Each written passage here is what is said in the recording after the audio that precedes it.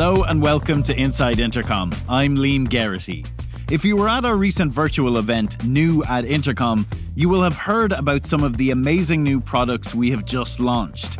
One of those products is Intercom Surveys, which allows companies to ask questions from right within their product at exactly the right time and place, and then take direct action with the answers and insights they get. That's because Intercom is a single connected platform, so the survey results can trigger powerful workflows for everyone, from the sales team to the marketing team to the support team. It's so innovative, and it got me thinking about the path that led to this point. The history of surveys is essentially the history of the technology used to collect and interpret the information. As tech has developed, so has our capacity to know ourselves at a large scale. We've all experienced this tech at some stage in our lives. Take Zoe Sinnott. Zoe is a senior product manager at Intercom and one of the team behind Intercom Surveys.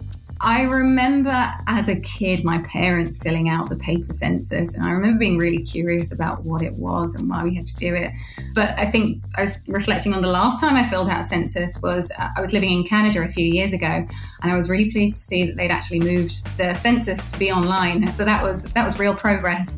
But what made me laugh was that they still sent someone around to knock on your door to make sure you filled it out. So yeah, it hasn't changed too much.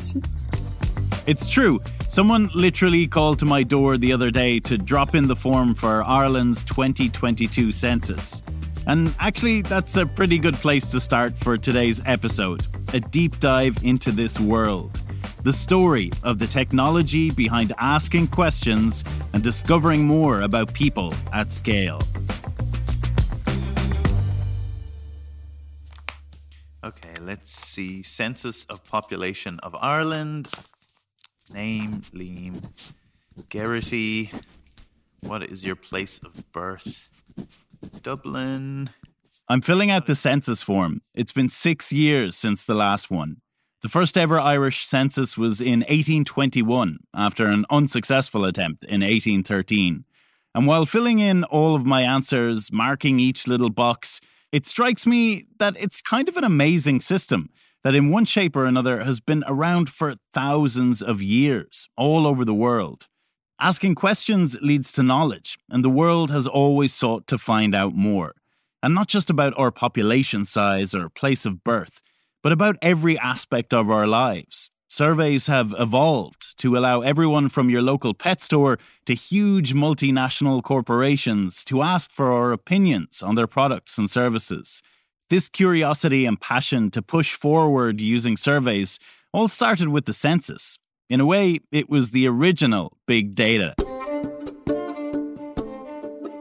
I mean, it's kind of wild to think about, but there was a point in time when, data on the scale of like megabytes was kind of hard to come by. And the census was one of the sources of material. Censuses and tax records, say, were the kind of things that governments kept track of at the level of millions of people. And practically nobody else in society kept observations on that many things. So it really, at least for perhaps, say, 100 years, the technology of data and census taking really grew hand in hand.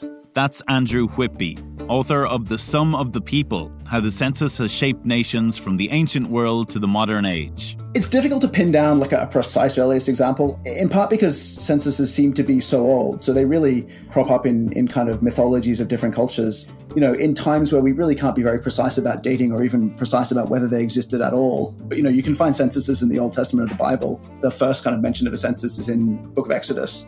There's a description of a census-taking procedure, which is kind of a tax collection, like a lot of these early censuses were, of collecting half a shekel from each person as you count them, with that money going towards the construction of the tabernacle, this kind of temple in the desert. So, in Judeo-Christian tradition, you have that kind of early census-taking. But you find the same thing in, for instance, Chinese mythology. You'll find a census from a, similarly sort of 2,000 years before the Common Era, of the census of Yu the Great, who was kind of famous kind of mythological emperor of China, who was responsible for a lot of the kind of flood mitigation effort that made much of the terrain of China a kind of livable, viable agricultural area. And he was said to have taken the first census of China. So you find these things dating many, many thousands of years ago. And I think we can kind of assume that whether or not those events actually happened, there really was some sort of census taking going on at that time.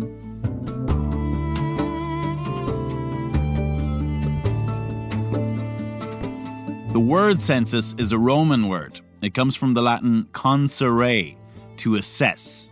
And that kind of indicates that there is this strong connection to the Romans. So the Romans had a kind of census procedure through the Republican period and into the Empire, where they would use the census to kind of structure their society. So very different from the census of today, which is kind of an anonymous exercise. Today you fill out a form, it goes into some kind of statistical aggregate, and then those aggregates just published back out. There's no individual information. The Roman census was very different from that. It was, you sort of stood before these censors, these important officials of the Roman system, and you would kind of declare yourself. You would say, who you were, what your age was, who your wife was, how many children you had, what kind of financial income and lands you might have. And that was used to kind of establish the strata of Roman society. So the Roman census is one of the most sort of famous historical census-taking systems, and that's where we get the modern word from. Censuses were taken on everything from bundles of knotted thread to wax tablets, engraved on stone if they were to be recorded.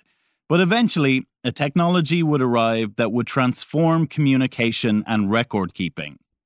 Paper. But the problem with paper is it becomes kind of large and unwieldy. So in the United States, you have this period where the population had grown very dramatically from maybe 4 million in the first 1790 census to many multiples of that afterwards. But also the number of questions becomes a lot larger. So the initial US census is really just asking for a few basic characteristics for sort of sex and age and race, because it was there was some sort of racial distinctions made, particularly to do with the history of slavery. But later on, they start asking a lot more questions around occupations and disability and education and things like this. And so this number of census questions becomes dramatically larger. And so at some point, you reach this kind of crisis point where you need to have some way of being able to literally physically manipulate this paper. Think about that. Millions of entries, no spreadsheet software. Census officials struggled to quickly and accurately process the information they'd collected. That is, until Chief Clerk of the Census, Charles Seton, invented the Seton device. It was a big breakthrough in how all this data could be interpreted.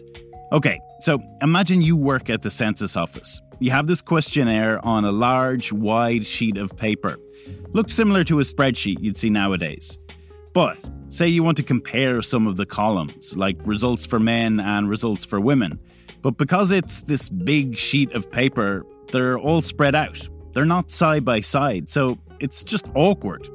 This is where the Seton device comes in. And so the Seton device had this kind of complicated system of rollers where you could sort of you could take this wide sheet and roll it through these rollers so that two columns would appear side by side that were actually spread out on the paper. And so to me, it's just the exact functionality of like the hide columns feature in Microsoft Excel or Google Sheets or a modern spreadsheet, but it's being done physically, mechanically with paper. And so that was like one way that these kind of census officials developed to try and deal with this massive paper that had become, really difficult to work with. As tabulating machines evolved, so too did America. The United States Census of 1880 came at a crucial time in U.S. history. The country itself was going through this massive transition from a mostly rural country to increasingly concentrated in urban locations. The population was growing. That's Rick Clough. Currently the Chief Technology Innovation Officer for the state of California. And Rick says the country was coming into its own as an industrial power.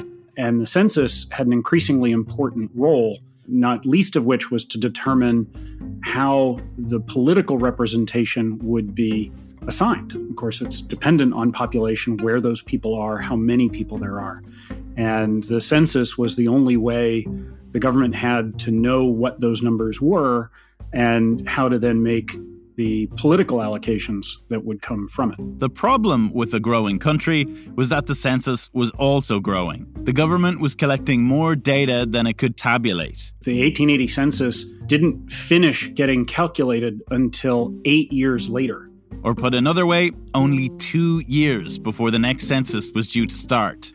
Well, and you imagine, like, if you go into that decade wanting to know how are we going to allocate political representation, how are we going to assign taxes, how are we going to figure out all of these sort of necessary dependencies that we take for granted today. They then had to wait for 8 years before they even had the raw data that would allow them to act on it, which of course isn't all that convenient.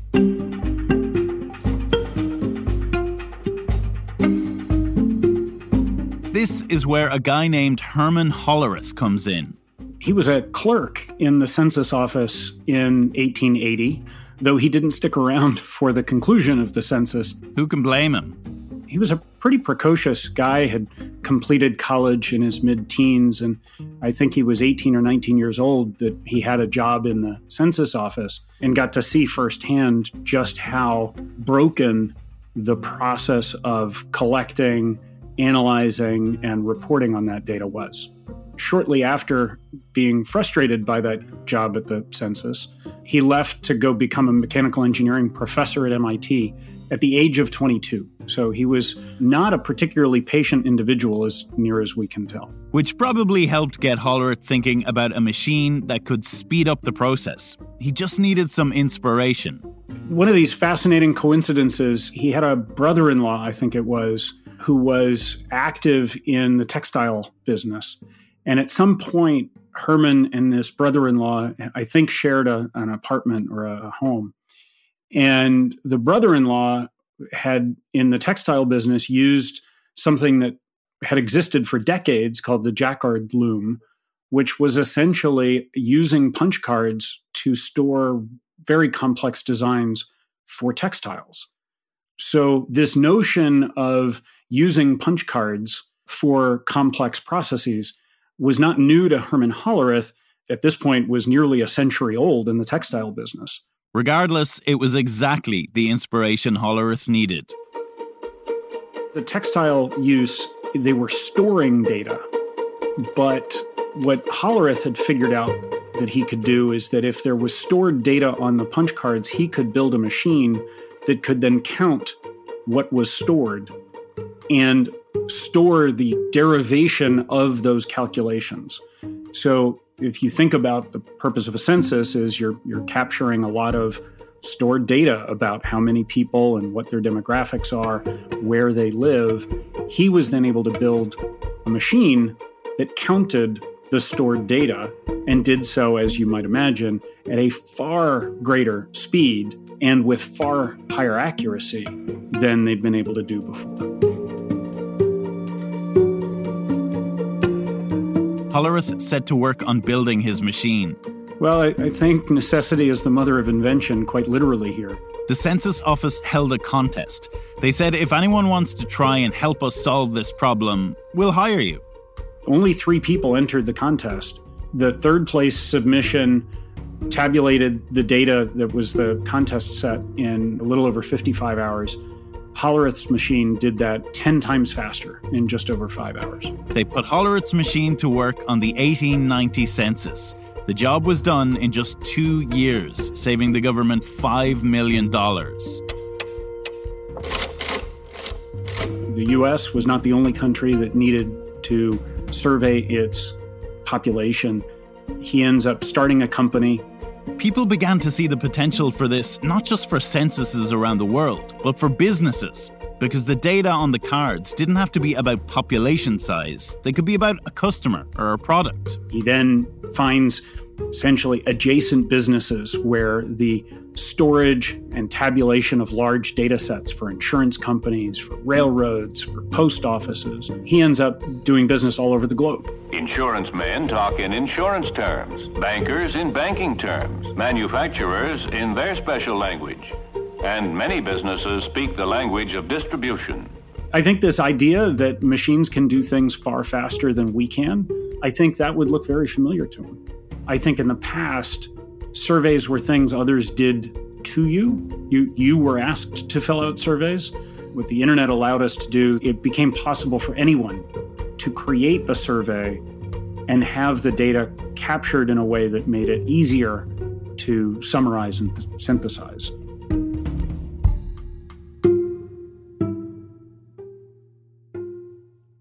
Okay, this is where we have to zip through history. 1947, it's now possible to use keyboards to input data instead of punch cards. 1963, the mouse as we know it today is created. 1975, the first portable computer. 1986, more than 30 million computers are in use in the United States. 1991, the World Wide Web. It spans the globe like a superhighway. It is called Internet. You can now glimpse the future with nothing more than a modem, a phone line, and a few dollars a month. Imagine, if you will, sitting down to your morning coffee, turning on your home computer to read the day's newspaper. Well, it's not as far-fetched as it may seem. The World Wide Web was fast.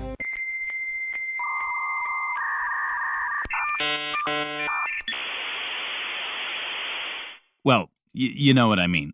For the first time, surveys could reach the entire population, not just of a country, but the world. Surveys that you used to get in the kind of early days of the web, in the sort of early 1990s, I remember kind of a lot what they looked like. Lots of circles with buttons in them and boxes. That's Tristram Hooley. Tristram is a professor of the Inland Norway University.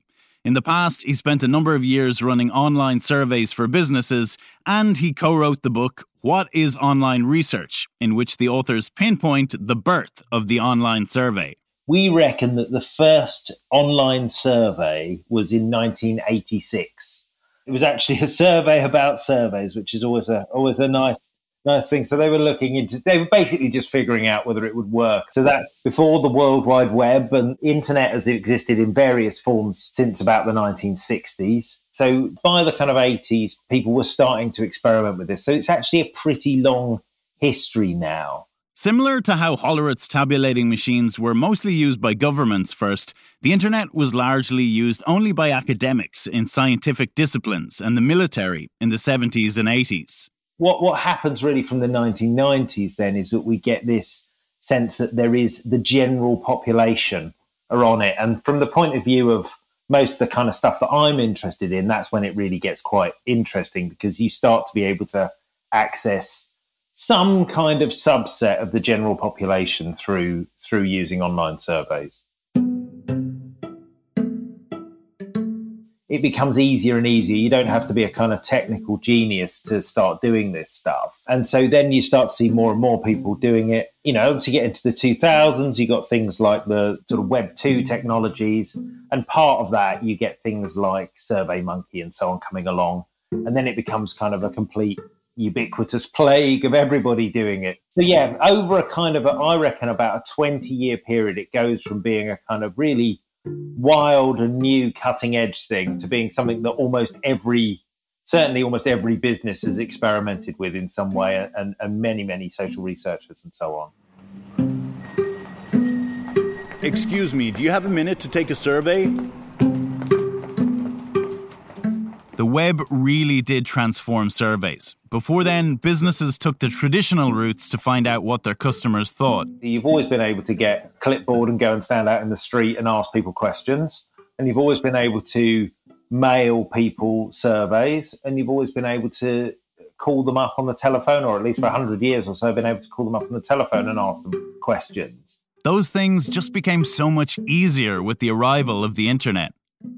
You know, some of the good things about that is it enables you to access a community that's much wider than the community that you might actually geographically be located in. It allows you to reach out to some sorts of people who perhaps might not be just walking along the street or might not respond to phone calls or whatever. So it might allow you, for example, to survey populations like prisoners or disabled people who you wouldn't be able to access through kind of ordinary forms of surveying. So it's got a number of advantages. It opens up new possibilities. It also probably makes it a lot cheaper, although there are obviously still costs to it. If I really love a particular brand, or if I really love a particular company, or I go and use that company all the time, then I might well want to have some influence about how they understand their customers, what they might want to produce in the future, how they might want to change their service and so on. So there's those things about your affiliation and affinity with the people who are asking you the questions. And you can hack that a little bit by personalizing things in various ways that, you know, we can do online.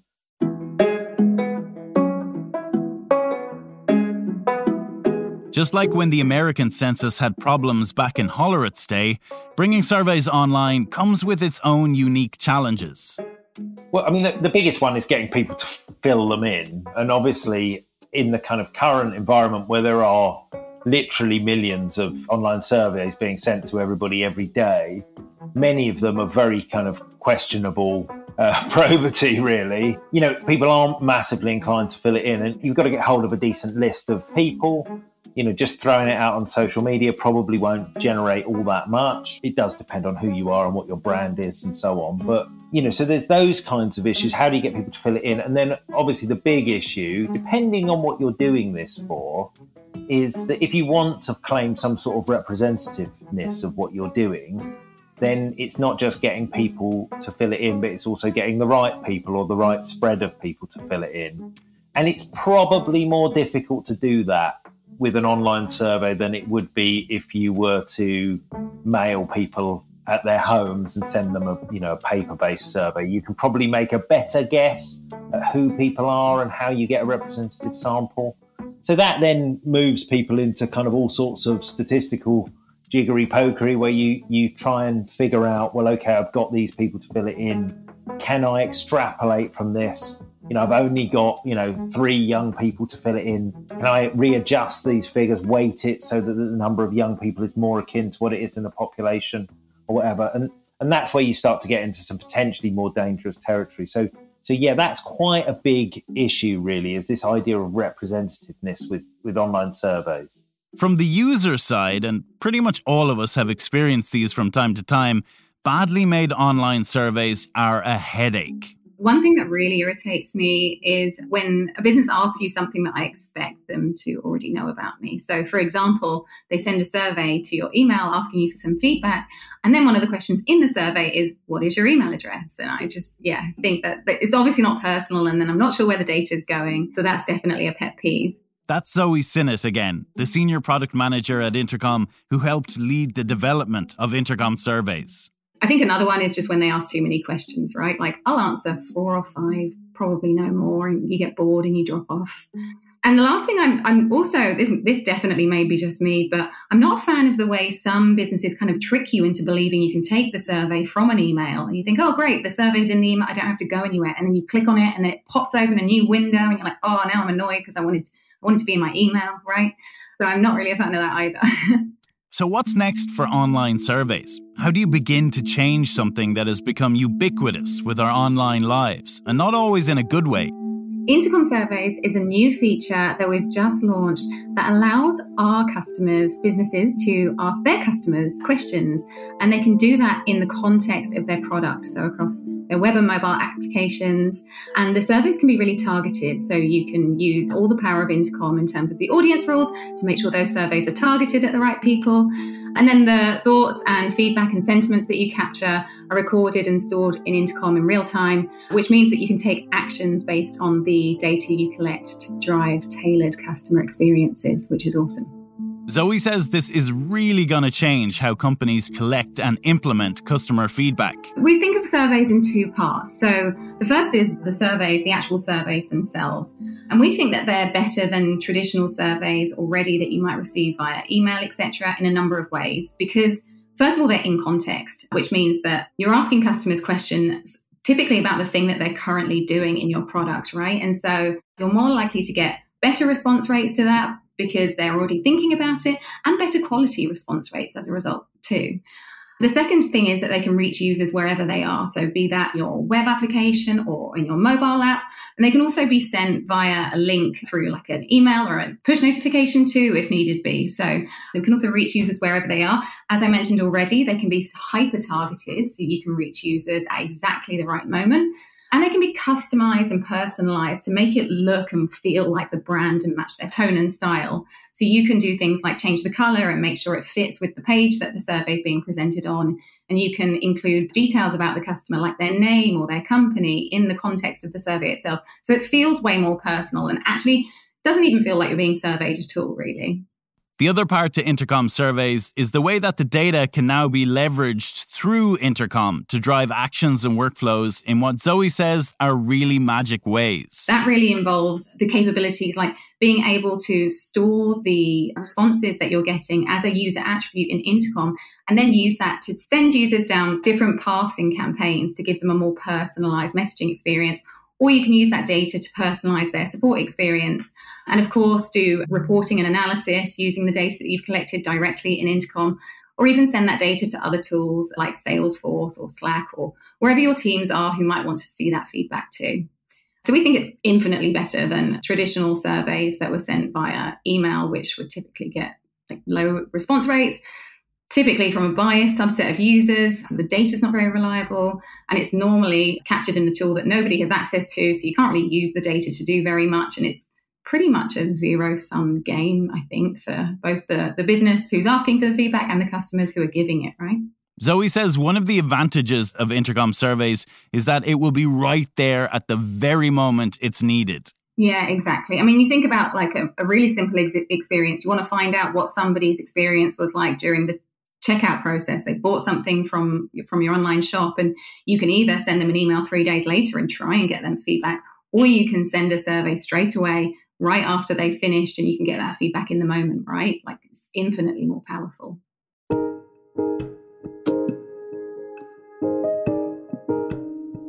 What do you think people like Herman Hollerith and Charles Seaton would make of how far we've come in this field?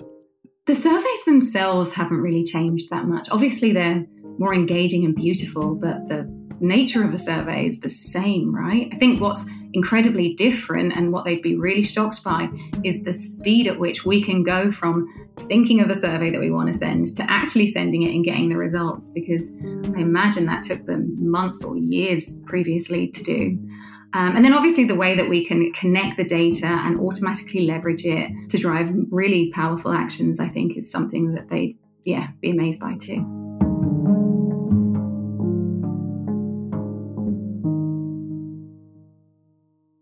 My thanks to Andrew Whitby, Rick Clow, Tristram Hooley, and Zoe Sinnott. You can find out more about Intercom surveys and what it can do for your business on intercom.com. The only thing left for me to do is to finish filling out this census form. We'll be back next week for more Inside Intercom. Okay, what is your current marital status? Single.